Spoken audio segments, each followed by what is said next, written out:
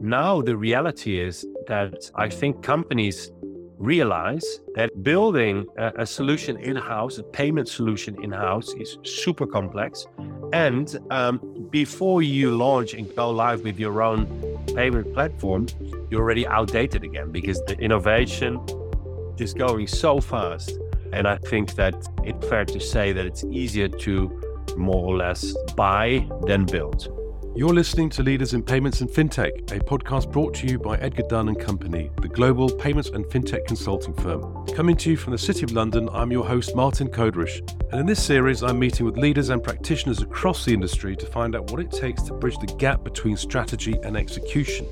My central question is, how can we commercialize and bring the benefits of ever deeper new technology to market in what continues to be a highly regulated industry? If you enjoy these interviews, please do subscribe on Apple, Spotify, or your podcast platform of choice. So enough of the intro, let's get straight into today's episode. Today I'm thrilled to be joined by Wilco Slabbekoorn, who is SVP of Revenue Growth and Head of Commercial for Europe at Checkout.com. As most of you payment insiders no doubt know, Checkout.com is another incredible fintech success story.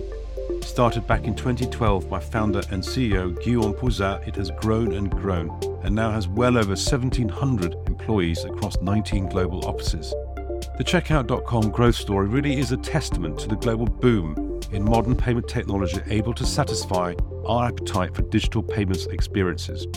In our conversation, we discuss the relentless growth and pace of change in the digital payments and fintech space, and Wilco shares his insights based on many years of experience partnering with merchants to help leverage modern payments technology, drive growth, and transform end-to-end customer journeys. So I do hope you enjoy this conversation with Wilco Slabbekoorn from Checkout.com. Let's get started. This morning, I'm excited to welcome Wilco Slabbekoorn to the podcast. So how are you doing, Wilco? I'm very well, Martin. Thank you very much. So it would be great to start off with a little bit about yourself, and then we can dive into the conversation. Exactly.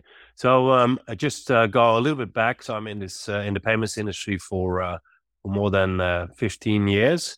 I've seen quite a lot of things in payments evolving. So started my payments career at WorldPay, where I ran the EMEA business for retail, and then moved to a BNPL provider called Afterpay, owned by the Arvato Bertelsmann Group, now called Riverty. Then moved for a very interesting project to run the retail business on behalf of Nets, later Nexi Group, and recently in July last year, joined Checkout. My responsibility is the entire commercial org for Checkout in Europe, and that means basically coaching and helping our new business teams as well as our relationship management team, so our customer support, corporate support, and our customer support, basically, as well as our team looking after solution engineering and implementation management, and then last but not least, our strategic partnership. So quite a broad role with a big team and a lot of responsibility, and especially in today's world, with all the changes we see from a regulatory perspective, from a ambition perspective in the merchant landscape. I think it's a fantastic, fascinating role. We're innovating a lot. We bring and launch a lot of services and new products to the market. And the company is super young. It's only 12 years old. But if you see how the company has been able to grow in the past years, and also have a very close connection and do a lot in co-development with our merchant landscape, and also look at the market and have still the agility, although size, to act what is going on in the market. I think I have a very exciting role. Fantastic. No, absolutely. A lot of admiration for Checkout.com and what's been achieved over that short period of time. Now I believe Europe's most valuable fintech, I think is correct to say, right? Yeah. Exactly. So, and obviously we need to take into consideration that the world looks a bit different from a valuation perspective if you compare that to, let's say, a year, 2 years ago. But I think our companies we are in a very, very good position. We work hard on one hand, long-term vision. We look at investing our money wisely. At the same time, we grow fast, and we do the right things. And also, when you look at the FTE framework, so the people working for us, I think we invest wisely, and that's going very well. Okay, great. So today we want to talk about what you're seeing across the payments landscape and share some insights and tips in terms of how merchants and retailers might grow their business. Let's start a little bit high level. So what I see is that more and more merchants, wherever they might be in which sector, try to have more control over their consumers. In other words, they want to increase loyalty. They want to have closer connection to their consumers. And that means that you see that they explore also all different kinds of channels whereby they get in touch with their consumers. That could be via subscription models. That could be via marketplaces. That could be via their own payment infrastructure. In other words, they could potentially, and that's what we start to see more and more, is that a lot of merchants, especially of a certain size in enterprise, start to explore their ability to obtain their own payment licenses in order to have more control over the consumers, more control over their UX, maybe come up with an own wallet, etc. So that's more holistically what I start to see. More and more also, merchants are looking also outside of their own sector. So see what is going on in the gaming industry, see what's going on in the gambling industry, see what's going on in digital as such. So we see more and more also companies in more traditional sectors like retail moving into what is going on in other sectors. That's very interesting. We also see that more and more companies work very global, right? The pandemic has also learned us that that cross-border trading obviously comes with a lot of complexity when it comes to currencies, when it comes to everything which is treasury services and taxes on one hand. On the other hand, your market grows exponentially when you trade cross-border.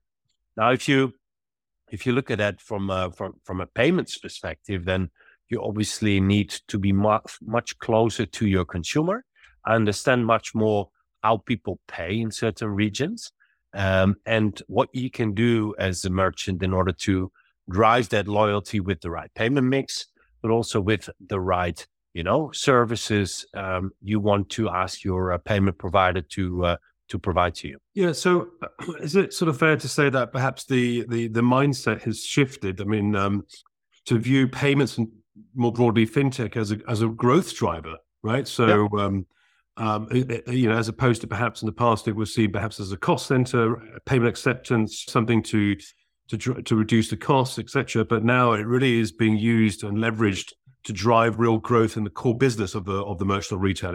Yeah, exactly. And in the past couple of years, payments has become more and more of a theme in the boardroom. I think that's very important. It touches also all the different aspects of the value chain of the merchant, whether that is a consumer acquisition or whether that's consumer loyalty, but also in all the different kinds of stages in the customer journey. It's extremely important, So I think, first of all, it has become more and more of a theme. Second of all, it's of course a great conversion driver.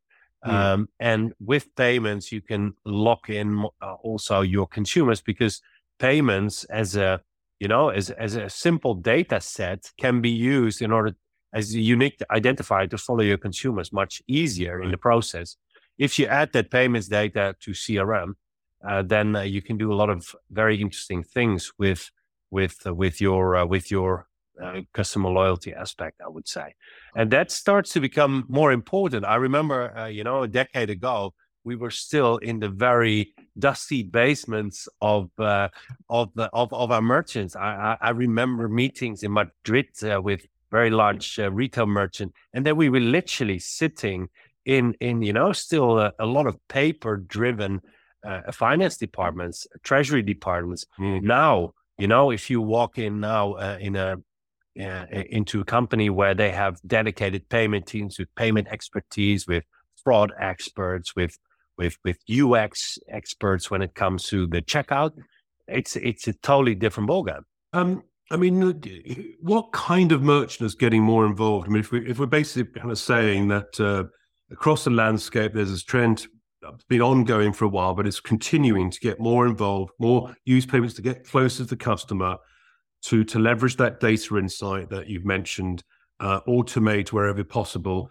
But what kind of merchant or segment, or how do you see who's driving, who's moving more quickly, or is it a function of size or sophistication or segment or market?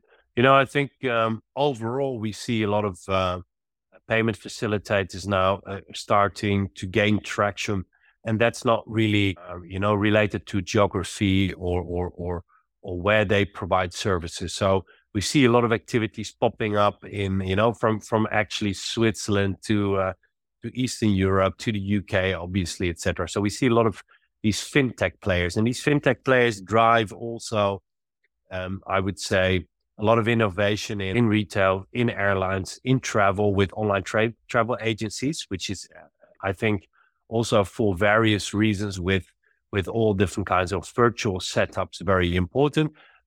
Large hotel groups are more and more looking into how can they set up on one end hotels and pay out hotels, and also have more control over their consumers, and let also consumers be coming back and be recurring visitors of the hotel. So we see there a lot of action. We see a lot of action in the airline industry, although of course airlines are still they're still struggling a little bit from a legacy perspective. They have complex systems. So I think the fastest runners in this industry are companies who are now looking also at the subscription economy. They're looking at the marketplace economy and have also the ability to interface their systems to those marketplace providers or to those subscription billing providers. And whatever sector you're in, I think how you're being set up, if you also have an innovative mindset, I think, and also have an innovative culture, then you see a lot of companies moving that way. But just to mention a few also more traditional retailers, for example, in Germany we see Rewe, which is a very large supermarket chain with all different kinds of additional companies underneath the group with their own payments institution. Otto Group in Germany, very traditional large retailer, also with their Otto payments.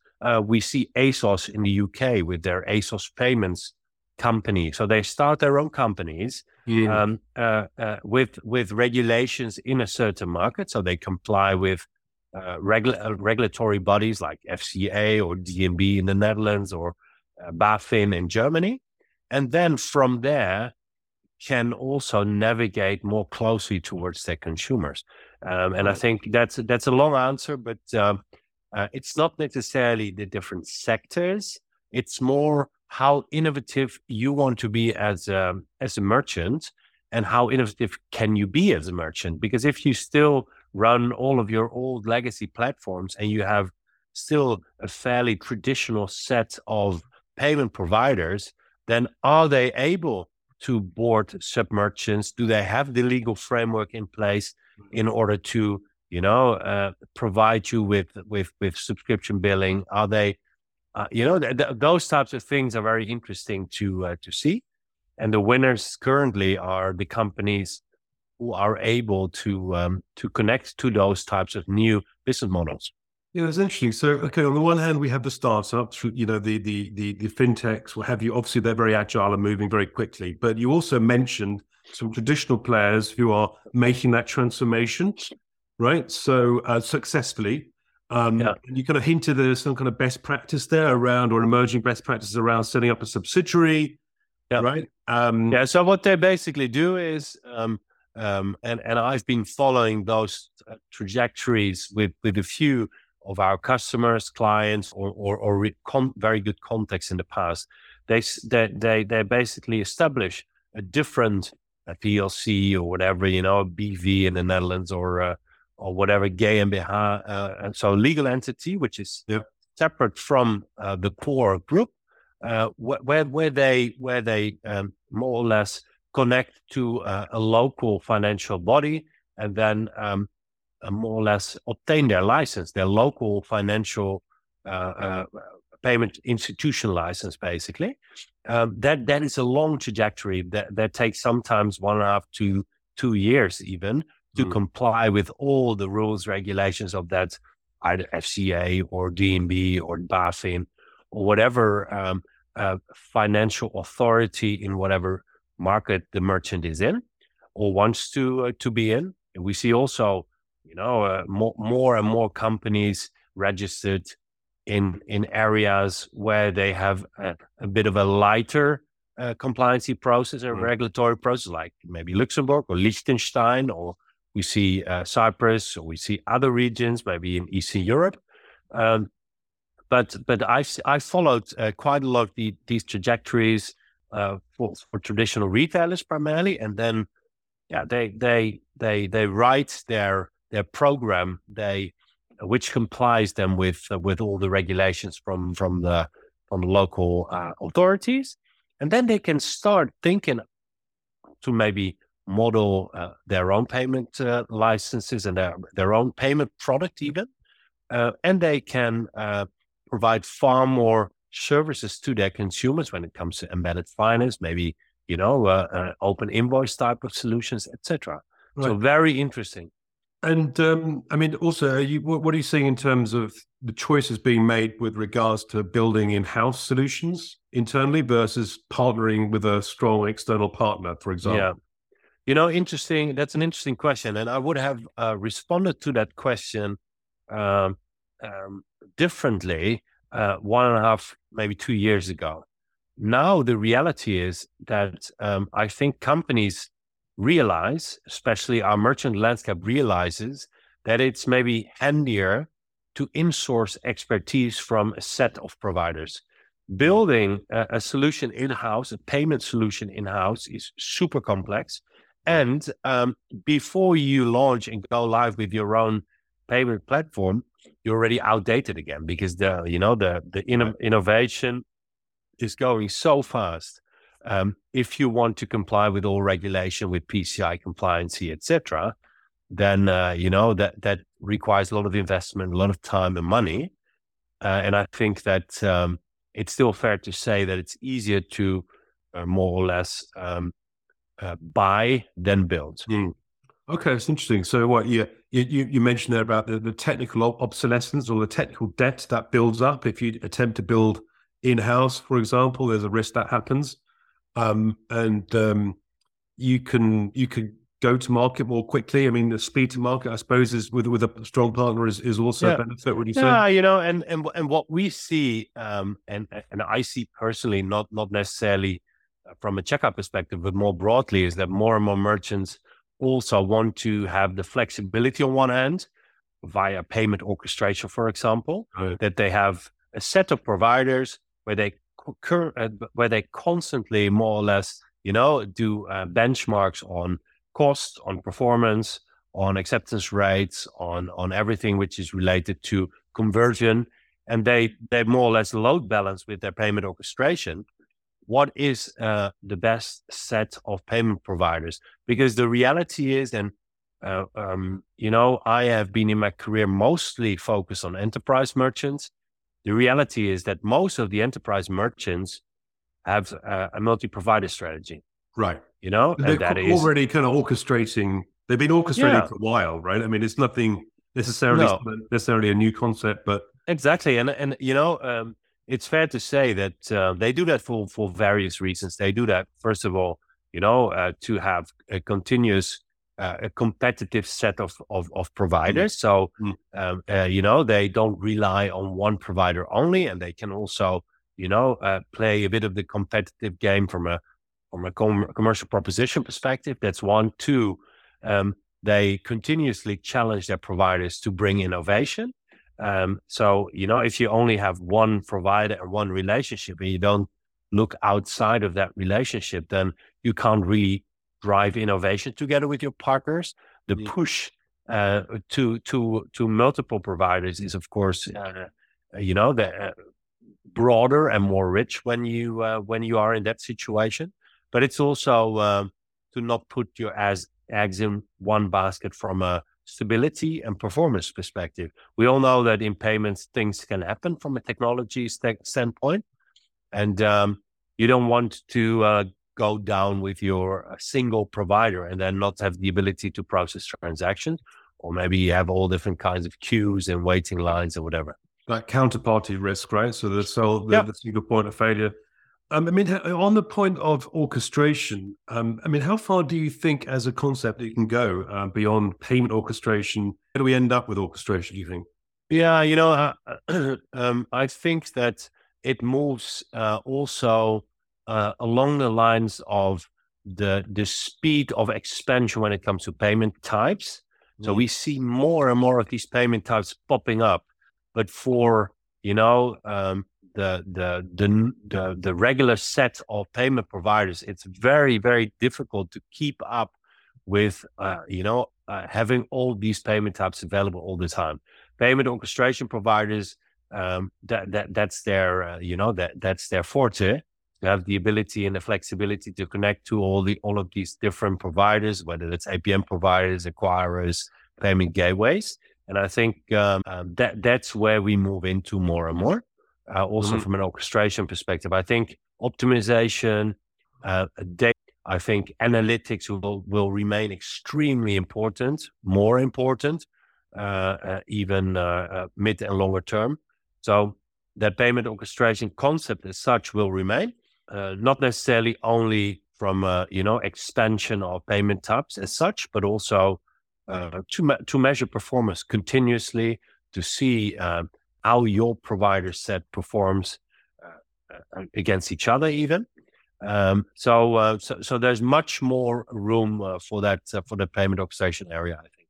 And on the topic of data and analytics and insights, do you want to just expand on that point? I mean, I find it very interesting. Like, certainly the idea of using payment data to generate customer insights, for example, has been around for a while. I mean, are you across the landscape, are you seeing this picking up in terms of merchants going down that route? Oh, for sure, and already for a long time. And they look at their segment, and they look at the consumer stats, so the age groups. They look at how people actually the consumer behavior and associated payment behavior in a certain market, in a certain age group, in a certain a consumer loyalty group. And more merchants also understand that on one hand you need to have that critical mass of payment types, and then per market you need to see what is the logical mix on one end. So you want to act as international as you can with your payment mix. So you have your cards, you have your PayPal, you have your the Klarnas and the BNPL providers of this world. We also need to look into specifics of certain markets like P24 Blik in Poland or other payment types in other markets, which are then very dominant in such a market. So I think that has been going on for a while. Now, as I said already in my introduction, we see more and more merchants also moving into the marketplace space, just to open up new channels and also give the opportunity to sub-merchants in their ecosystem to sell to consumers, and also even provide customer-to-customer access to the marketplaces, and also create for sub-merchants all different kinds of, more or less shop-in-shop experiences, which helps the merchant to sell more. And then, as I said, the subscription area where different payment types are interesting, like the SEPAs and whatever else, right? So that's the shop-in-shop concept is interesting, isn't it? The whole convergence of channels. Of a true sort of omni-channel experience, but shop-in-shop in particular. So, and I think that's obviously been accelerated by COVID. Well, what else are you seeing in that space? Is that is there particular categories that are really moving more quickly than others? I think most of the merchants in retail, for example, have obviously seen a huge impact by the necessity of closing their physical stores during COVID, and we're looking for alternative channels in order to access their consumer landscape. Now, they've done that to invest heavily in their e-com channels, so direct to consumer.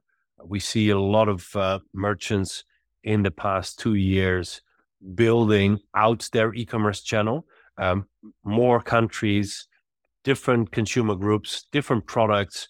So we've seen that growing fast. And then more and more merchants have also seen all these different business models, obviously. And now that physical locations are opening up again, and of course that has been going on already for a while. So Europe is fully open again.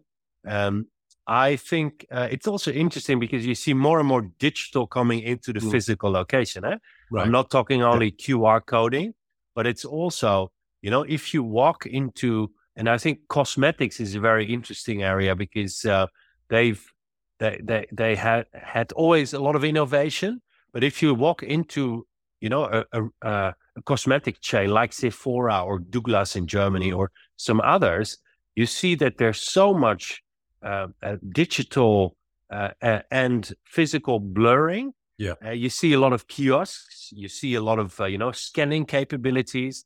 You see a lot of connection with the customer whilst they use their phone. It's all based on consumer experience. It's all based around consumer convenience in store, whilst they shop as if they shop online. So that's a very interesting process.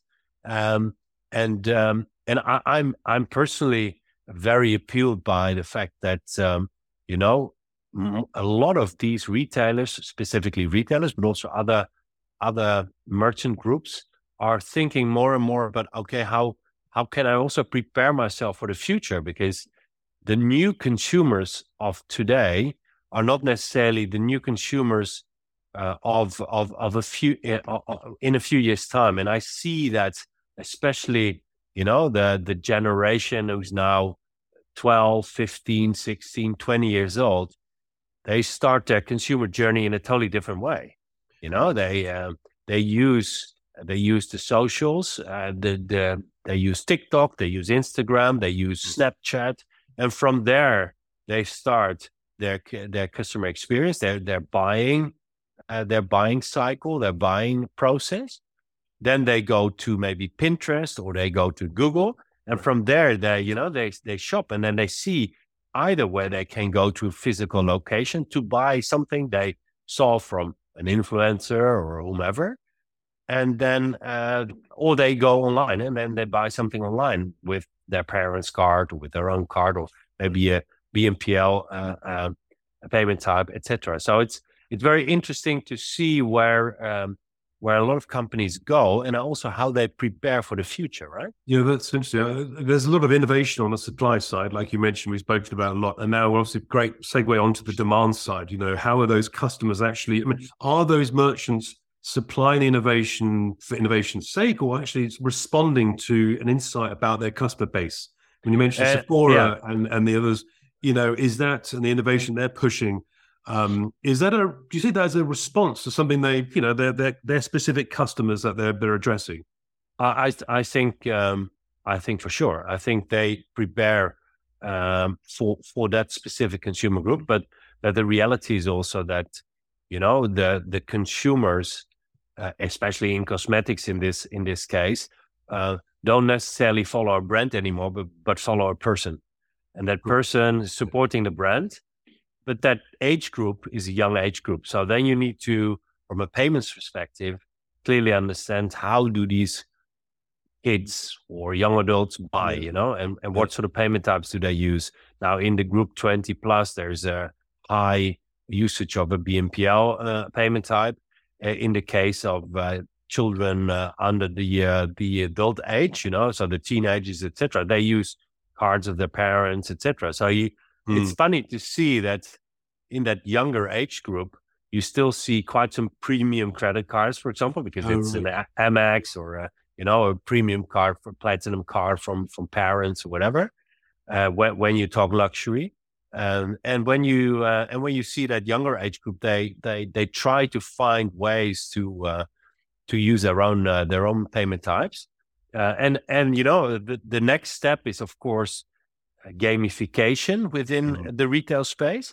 The next step is maybe to see whether you can, and that's more and more retailers who started that to accept all different kinds of digital currencies, because young adults or kids use that already in their game environments. Why not use those types of currencies also in a retail space, for example? Yeah, in the gaming world it is a huge business. Obviously, gaming now, online gaming, is just not to be underestimated how huge it is and how massively influential it is for youngsters. And you're right. I mean, it's all about virtual currencies there. And I think that's just going to continue growing. And you can see how, very soon those virtual currencies will be blockchain enabled potentially, and suddenly there is scope for crypto to creep into the mainstream almost. So, yeah, exactly. And I think, the fact that we start to see more and more of this gamification coming into the buying journey, and also more and more, traditional merchants prepare for what's coming. So that new consumer group, I think that's very interesting to follow. And then as a merchant, you also need to think about, do you have the right set of payment providers who can also easily adapt to that consumer intention and also consumer behavior? Because there are also a lot of traditional payment providers who not necessarily have the agility to add payment types to the mix fast. And you need to be fast because consumer groups are going super fast as well. I think that's the time to live towards your consumers. That becomes very, very critical. Right, absolutely. Yeah, totally agree. So, disruption continues, right? I mean, if you want to characterize all this change and ongoing change in consumer behavior, driving the innovation, the appetite for that innovation as disruption, it's just going to continue. Yeah. All right. Yeah, and then we have a few things to keep in the back of our minds, and I fully agree with you. So we see all these neobanks popping up because consumers don't find themselves in a good place with traditional banks anymore, so they want to do their banking services via neobanks. So we start to see them popping up everywhere. Then there's, of course, the open banking space, very, very, very fast growing. But we also see more and more regulation popping up. And I think that's also an area to really be mindful of. You can add all these different new payment types. You can work with neobanks. You can work with all different kinds of open banking type of solutions, BNPL providers, etc. We also need to be mindful as a merchant what regulations are coming your way. Yeah. We, of course, know that card schemes, they're very heavily regulated, but that will also move into other spaces like open banking, like BNPL, like any, other payment types. And also there, you need to be mindful that space is going super, super fast. And if you want to have everything in-house, that's great. But I always recommend to have a very lively conversation with the provider landscape in order to educate yourself continuously. Right. Makes sense. Absolutely. I mean, one of the themes of this podcast is commercializing technology in a highly regulated financial services market. So it is a challenge. There's a lot of innovation, a lot of ever deeper technology, AI, etc., which can be leveraged for commercial gain, but you have to do it within the context of a heavily regulated market, which presents enormous challenges. Yeah, exactly. That's one. Two, is your company ready for all that innovation? And because you can have the ambition to follow whatever is popping up from an innovative perspective, but do you have the tech stack? Do you have the knowledge? And also, do you have the network in order to be as agile and innovative as the market is moving into? I think that's very important. So assess where you are with your company. And you can do that with your advisory firms around you. You can do that with your payment processors and providers. I think that's very important. Educate yourself as a merchant, what is important and what is less important. So prioritize. And I'm a big fan of doing the basics brilliantly, right? So a big fan of how future-proof is my tech stack, how future-proof is the platform I run with my different providers. In other words, how does my ecosystem look, And then you have all these different types of shopping platforms connected to your CRM, to connected to the likes of Salesforce, to your logistics, distribution, if you are working in products rather than in services. But it's also very important to see how you and your ecosystem can connect to marketplace platforms with the likes of Miracle, for example, or subscription engines like the Zuoras and others, the ChargeBees, the Vindicias, etc. I think those, there's a big landscape to explore, isn't it? And then again, as a merchant, I would say build a strategy which is based on, okay, this is a consumer group, this is their consumer behavior, their payments behavior. How do I future-proof that with the right payment mix? With also looking at where we see that new merchant group going. Also think about consumer acquisition, but also how do I make sure that I keep that consumer in from a loyalty perspective, increase customer lifetime value, increase customer lifetime cycle in order to, increase the basket, make sure that this customer becomes more and more loyal with all different kinds of up and cross-sell. I think that's very important also for merchants as such.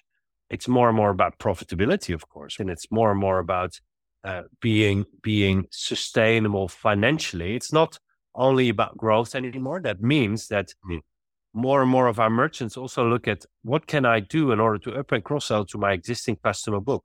That requires also different payment types, because if you could do more on the recurring side, if you could do more on, the loyalty side of things with payment types, then you see that that consumers tend to buy more.